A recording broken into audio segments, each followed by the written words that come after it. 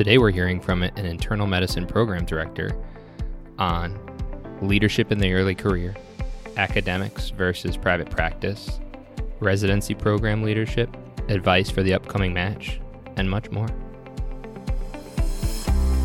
Welcome to the Talk to Me Doc podcast, where it's all about serving the early career physician. Let's talk about the unique issues that face us so we can create a better future for ourselves and those to come. And now your host, Dr. Andrew Tisser. Hey everybody, it's Andrew, and welcome back to the Talk to Me Doc podcast. I'm so happy to have you. For my returning listeners, thank you so much. For my new listeners, welcome, because today, like on every episode, I'm bringing you the best guests from all around healthcare and beyond to discuss issues relating to the early career physician. Today, I have an extremely special guest, my wife, the one and only Dr. Alicia Kwiatkowski. Dr. Kwiatkowski is the program director for the Internal Medicine Training Program at the State University of New York, SUNY at Buffalo. In her work with the training program, Dr. Kwiatkowski has redesigned and transitioned the curriculum to an interactive, multifaceted, near-peer, and learner-centered models. She also focuses on empowering her learners to be integral parts of their educational experiences. Dr. Kwiatkowski works in the Medical Education and Educational Research Institute, MERI, on faculty development, interactive learning models, and medical education research. She completed the Jacobs Excellence Educator Program, a faculty development program to enhance teaching and evaluation skills. The SUNY SAIL Leadership Academy, is a member of the Gold Humanism Honor Society, and has received multiple teaching awards. Dr. Kwiatkowski earned her doctorate from the New York Institute of Technology College of Osteopathic Medicine, shout out NICOM. She completed her residency and chief residency at Albany Medical Center, the major academic center associated with Albany Medical College. Dr. Kwiatkowski completed her fellowship in rheumatology at Rush University Medical Center, where she received certification in teaching excellence. She earned her Master's of Science in the Natural Sciences from the University of Buffalo Roswell Park Cancer Institute. Well, it is sincerely my pleasure to bring Dr. Kwiatkowski onto the show. Dr. Alicia Kwiatkowski, welcome to the Talk to Me Doc podcast. Thank you. I'm so happy you're here, sitting next to me. On our couch. Well, welcome. I already introduced you to the listeners, but in your own words, could you tell us who you are and what you do? Sure. My name is Alicia. I'm the program director for the Internal Medicine Residency Program at the State University of New York at Buffalo. It's a large program. We have 121 residents. I'm also a clinical rheumatologist, and I care for a largely underserved patient population at Erie County Medical Center.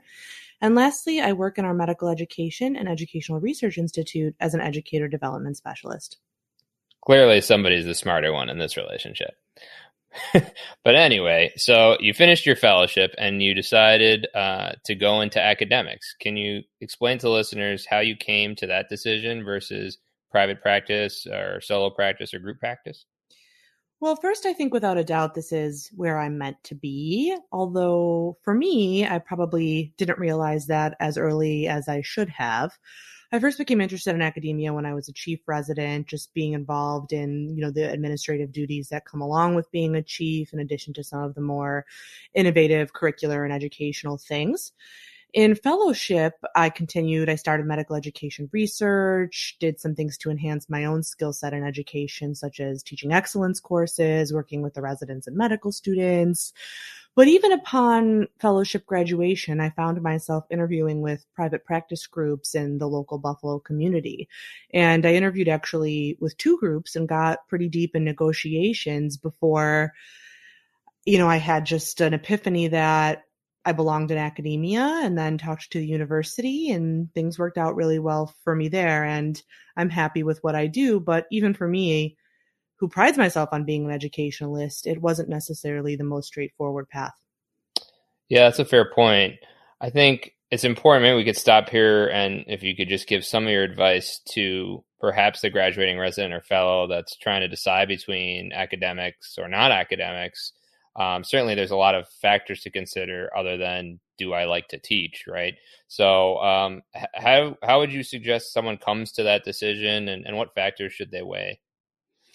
Well, I think it goes along with experience to some degree. I mean, training programs, many of them are in academic environments, so trainees tend to feel more comfortable in that environment because that's what they know. But if there's opportunities for trainees to see what private practice is like or group settings, and the residency programs can offer electives in those opportunities, then I think that's a really great way. I think mentorship is important as well, and having really solid mentors in desired fields of interest that can point a resident or a fellow in the right direction and talk about specialty specific differences between academia and private practice.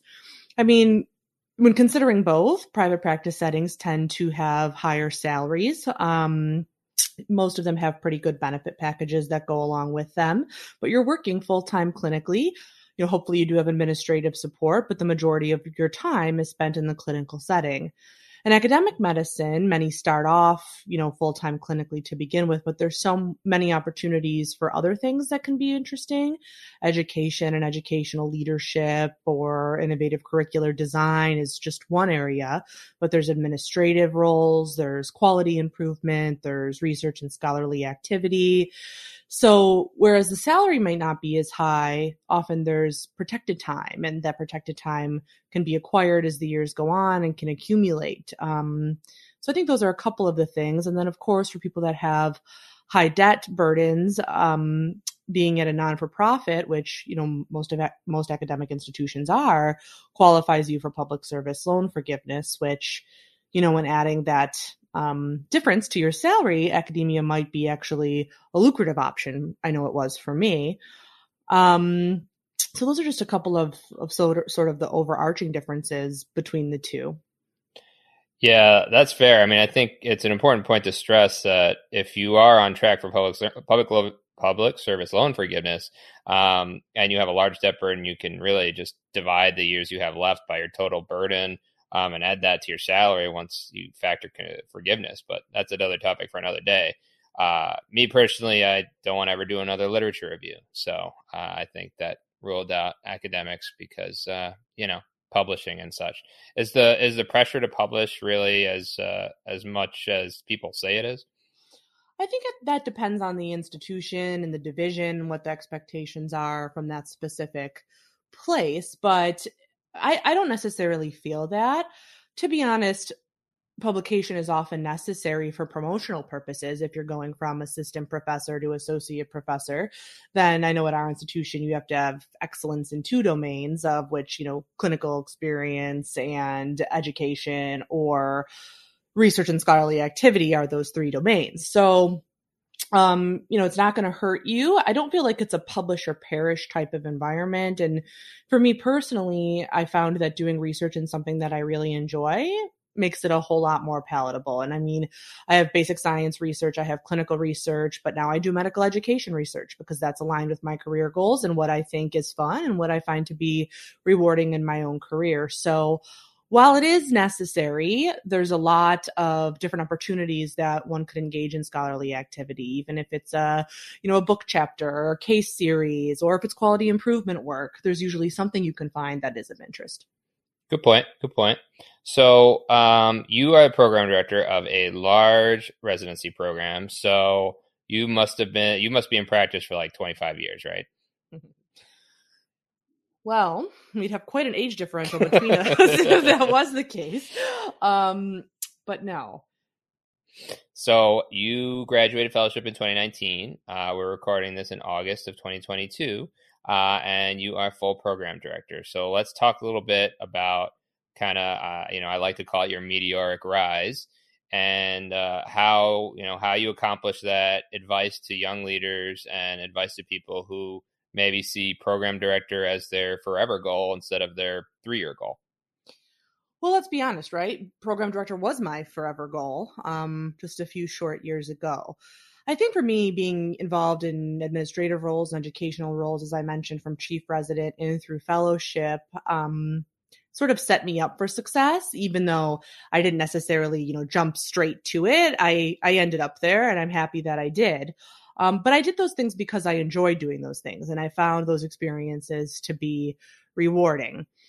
and I tell my residents this, no matter where you match for fellowship, you can take advantage of opportunities that specific institution provides for you to really kind of set yourself up when you're looking in the job search for things that will make you happy.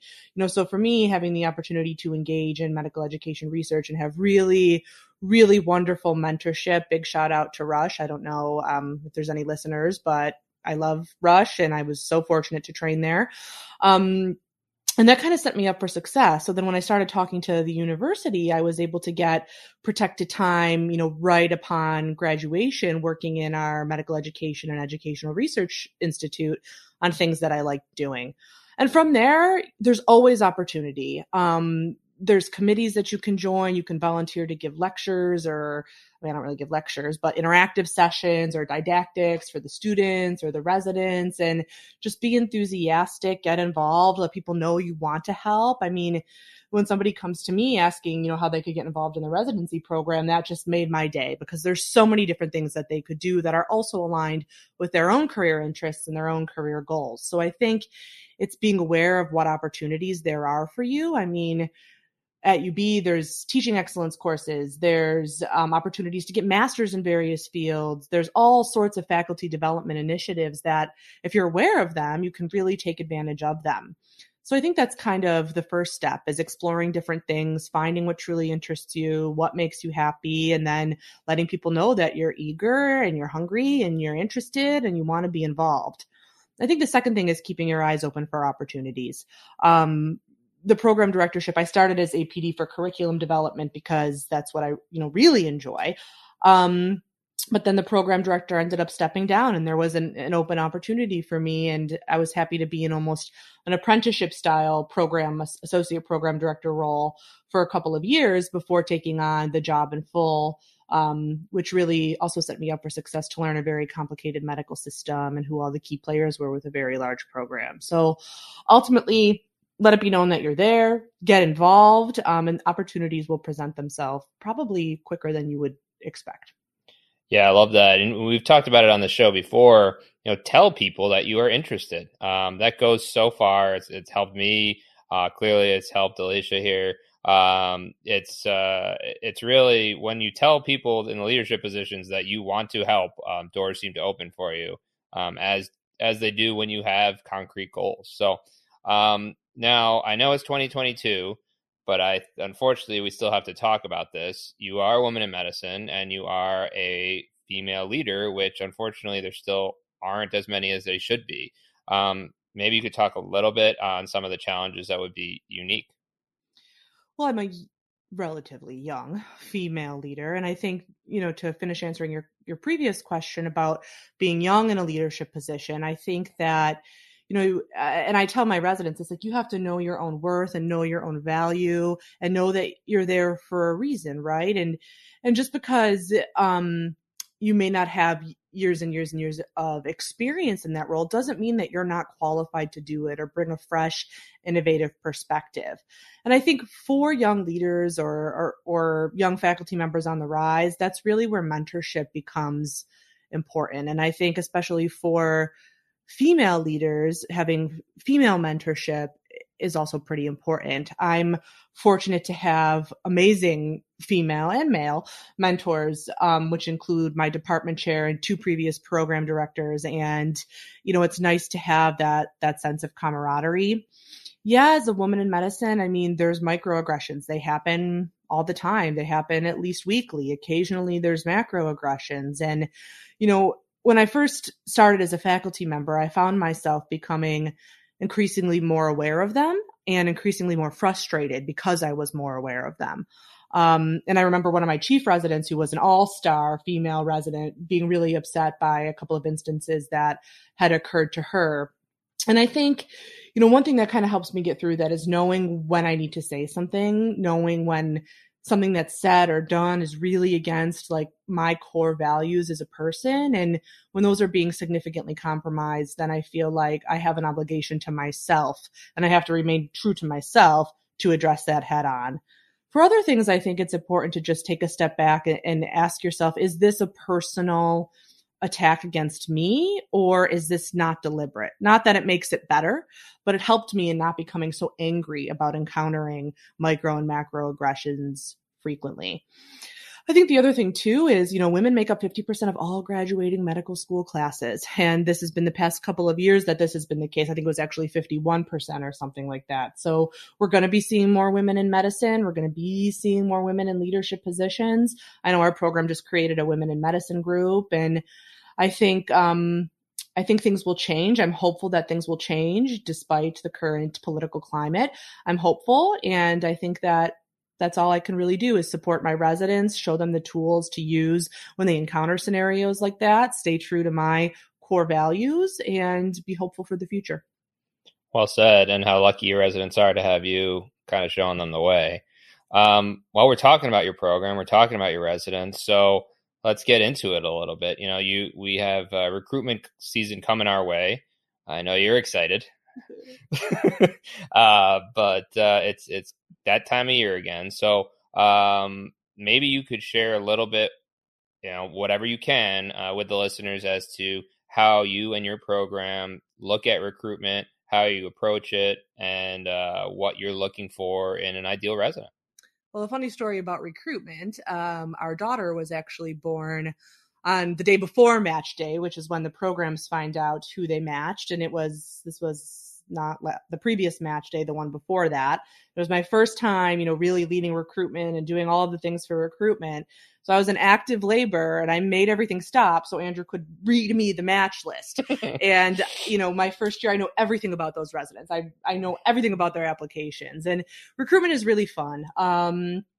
It is challenging. There are so many applicants now, and with virtual interviews and interview hoarding, it's a little bit of a different monster. So, some of the things that we do is we do use filters, but on ERES applications, I also independently review, and my APDs help me in reviewing. I think last year we did 2,500 applicants by hand to make sure that we weren't missing anything. And I think, we come up with what we value for a program. We do 360-degree review processes. So of course we look and see how a resident performed on their standardized exams, but we also look to see how did they do in their clinical rotations? What are their letters of recommendation look like? What's their class rank? And then what are the other things that our program values, right? So do they have any scholarly activity or research interests, any quality improvement interests? Have they held any leadership positions? Advocacy is really big in our program. So have they done any advocacy or volunteer work? Do they have any ties to the area? Do they want to be in the Buffalo area? Do they want to remain here long term? Those are some of the things that we look at when we're doing our review processes. And we give different totals in each of those various domains according to, did you publish something in a peer-reviewed journal? Did you present an abstract? And each thing gets a total, and then we call that the application score. So as we're going through reviewing applications, we'll calculate scores for some of the applicants and decide interview or not. And we also keep those application scores with us as the applicant comes to interview with us, and then ultimately for rank. For interview purposes, I blind our interviewers to pictures ahead of the day because everyone knows that there's implicit bias, and we try to mitigate that every way that we can. So we blind to board scores. I blind the interviewers to the board scores and to photos ahead of interview day. So we really try to follow a holistic 360-degree review process and eliminate bias wherever we think it may be subject to come up. That's great. So, you mentioned some of the things that you value in your program, but, what would you say you are looking for in an ideal resident? Well, I get asked that 2 million times during recruitment season by the applicants, but, Buffalo is my home. It's where I grew up. It's where we chose to come back to have our family. So, what makes an ideal resident to me is somebody that I would want caring for you, or caring for our daughter, or caring for my parents, somebody that is in medicine for the right reason, and somebody that I could be proud of upon graduation, knowing that they provided the best patient care that they possibly could.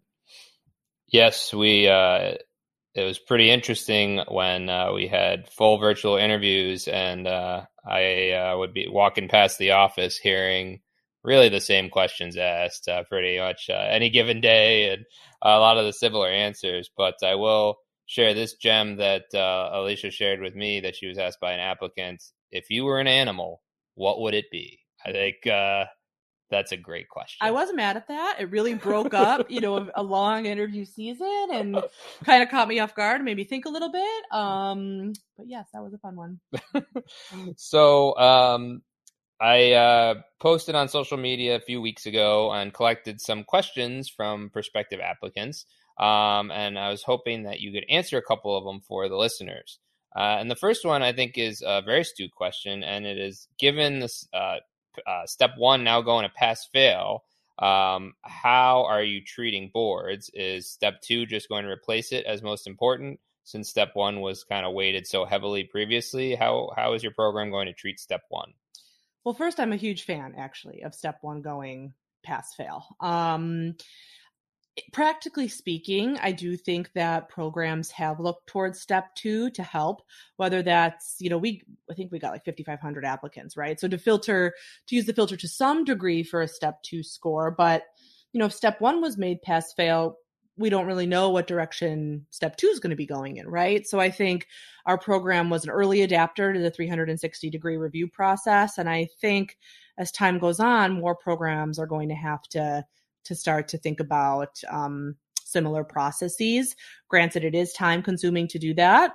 It definitely is. And so practically, I think right now it's a combination of both. Yes, step two does matter. Yes, it is being used for filters, but I also think that there is an evolution and a push for programs to really start to think about more thorough application reviews.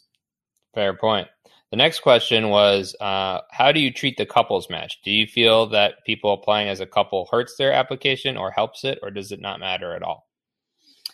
I get asked that question a lot. Andrew and I couples matched, and my heart goes out to you guys couples matching, because it just adds a layer of complexity and stress to a already pretty stressful process.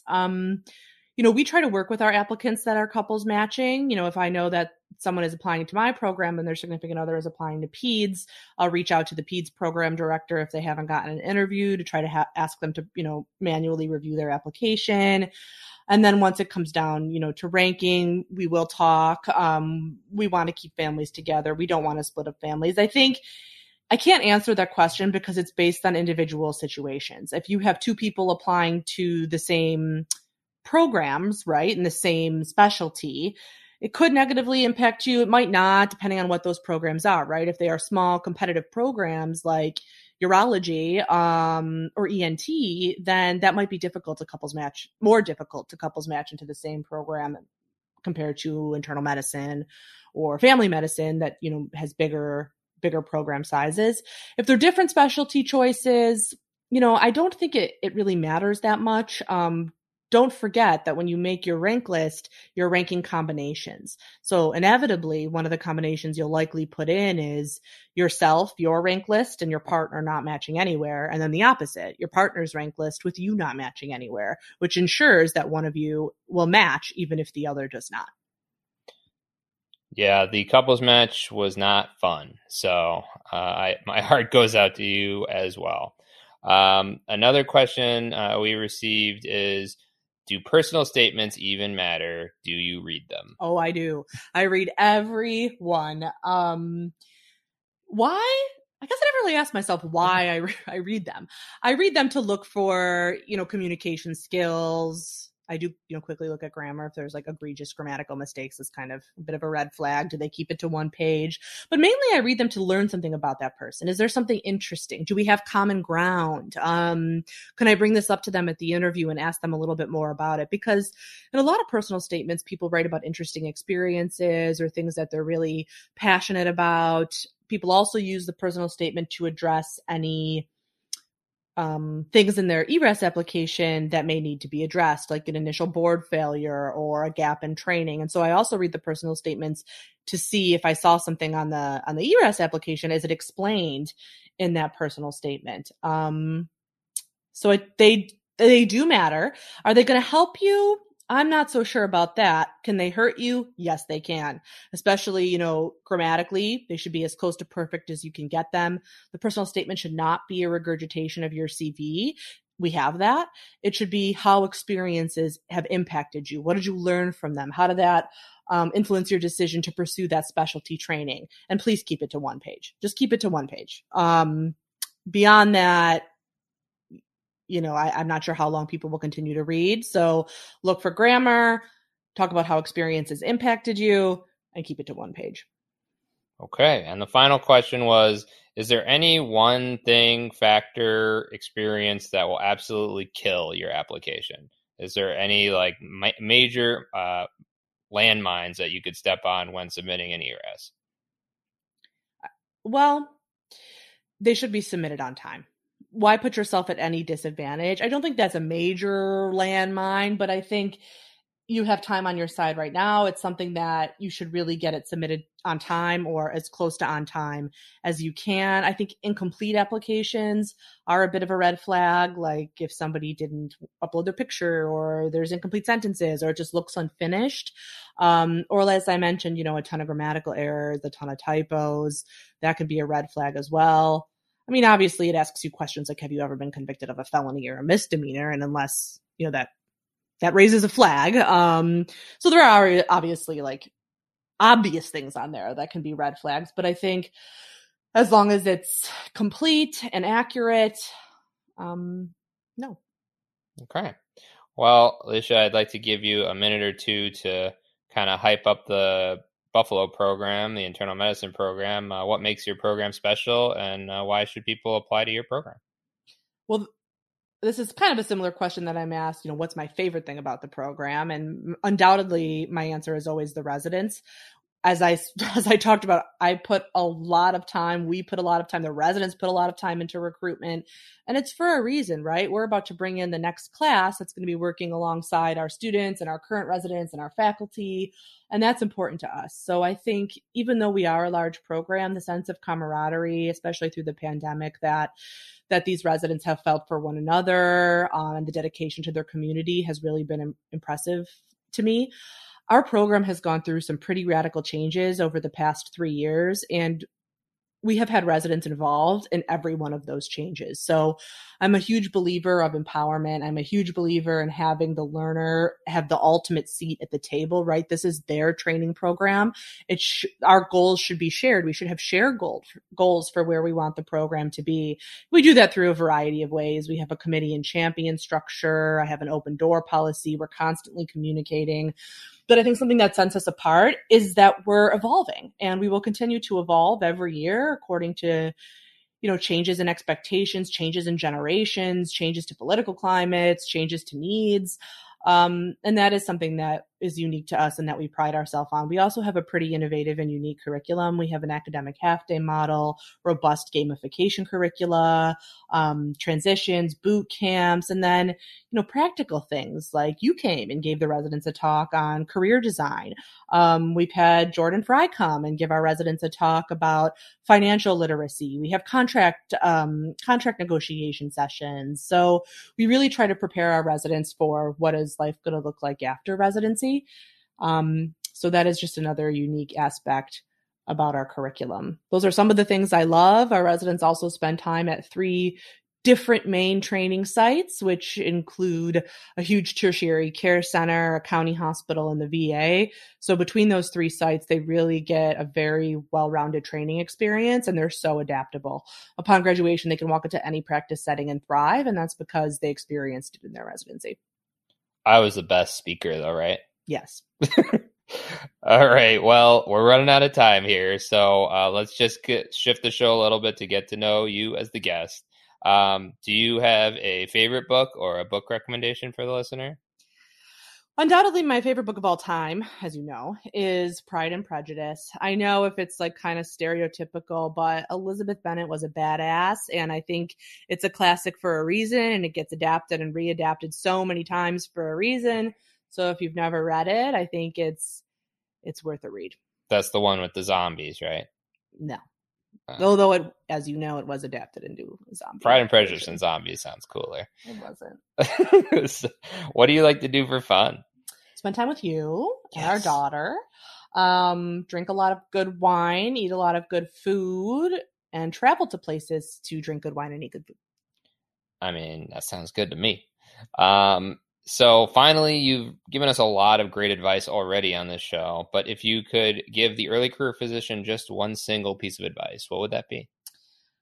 Well, you knew we were not going to get through this podcast without one Hamilton quote. Mm-hmm. So I'm going to have to bring it out now. And that would really be rise up, know your worth, know your resources, know that you have that voice and use it. You're a physician, you're a faculty now, you're a leader in your community. You're probably a leader in your family and close social circles. You're a leader at your institution or within your private practice. So just rise up and really own it and be proud of what you've accomplished and know that your voice is worth it. Awesome. Couldn't have said it better myself. If people want to learn more about you or get in touch with you, where can they find you? I think the best way to find me is my email address. It's A as in Alicia, V as in Victoria, K as in Kwiatkowski 6 at buffalo.edu. Again, AVK6 at buffalo.edu. All right. And we'll put that in the show notes for the listeners and a link to the residency main page. Well, Alicia, thank you so much for spending the time with me on the couch. I really appreciate it and for sharing all your wisdom with all the listeners. Thanks for having me. Bye-bye. What a fantastic episode that was with Dr. Kwiatkowski. I really enjoyed hearing all of her insights, even though I hear them all the time. Thank you again for listening. If you enjoyed this show, please leave me an honest rating and review on Apple Podcasts and share it with at least 3 of your friends and colleagues. It really helps to get the show out there. The other thing I'd like you to do after listening is check out my website at andrewtisserdo.com. The Trusted Partners site has been updated recently and has lots of great resources for physicians early in their career. Thank you again for listening, everyone. And as always, keep talking. All opinions expressed by the guest in this episode are solely the guest's opinions and do not reflect the opinions of Andrew Tisser DO, Talk to Me Doc LLC, or any affiliates thereof. The guest's opinions are based upon information he or she considers reliable, but Andrew Tisser DO, Talk to Me Doc LLC, nor any affiliates thereof warrant its completeness or accuracy. The guest, Andrew Tisser DO, Talk to Me Doc LLC, or any affiliates thereof are not under any obligation to update or correct any information provided in this episode. The guest statements and opinions are subject to change without notice.